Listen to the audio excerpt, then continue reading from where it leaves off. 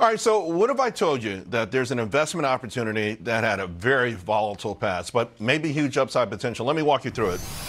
Well, it's down today about 2%, but in the past year it was up 158%. In the past 5 years, up 1,043%. All time it's up 39,000%. Would you be interested? Would you chase this? Joining me now, Bianco Research President Jim Bianco. And Jim, of course, I'm talking about the mercurial ride of Bitcoin, which is now awaiting potentially a whole assortment of approvals for spot ETFs. What do you think? I mean, where is because this, obviously, there's some front running ahead of this news, but many think between this and the so-called halving process that's coming up, this is the time to jump on board. Yeah, a lot of people have, but markets tend to be forward-looking. We're all expecting, maybe this afternoon, but through the first part of next week, as many as 14 Bitcoin ETFs will be approved to be trading in the United States. And that will open up Bitcoin and cryptocurrencies in general to a larger audience of mainly wealth managers and people that use more traditional accounts. But what I'm worried about is that's already occurred. That's why the price was up 158% last year. That's why we've seen tremendous volatility and tremendous volume in anticipation of this event that's coming.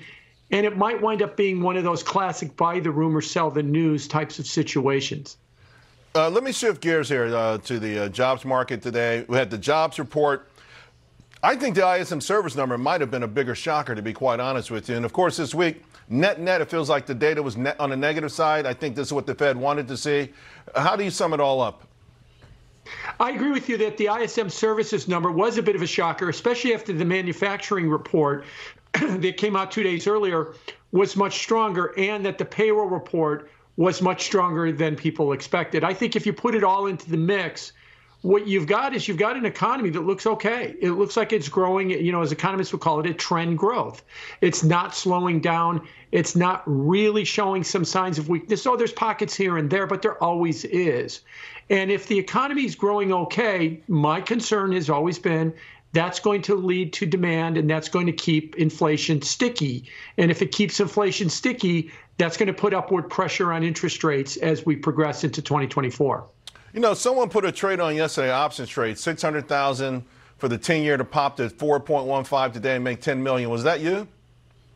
No, it wasn't me. And I'm glad it wasn't me because it went the other direction too. But that's kind of the way that Wall Street works with a lot of these options trades. Yeah. No, I was just kind of busting your chops because you were looking for 5 to 5.5 on the 10-year. Is that still a target? It is still a target. I still think that we are looking for that sometime in 2024. In other words, make a new high. It sounds like a lot, but I'll remind people that a week ago, the 10-year yield was at 378, and it's already traded 405 today. So it's already moved 30 basis points in a week, and it kind of does that a lot. So it's a very volatile instrument right now. And if you think about that kind of volatility within the next 51 weeks or so, I don't think it sounds as outlandish as it may at first blush. We had Michelle Girard on earlier, just before you, and she's sticking to her recession gun. You're sticking to your 5.5%.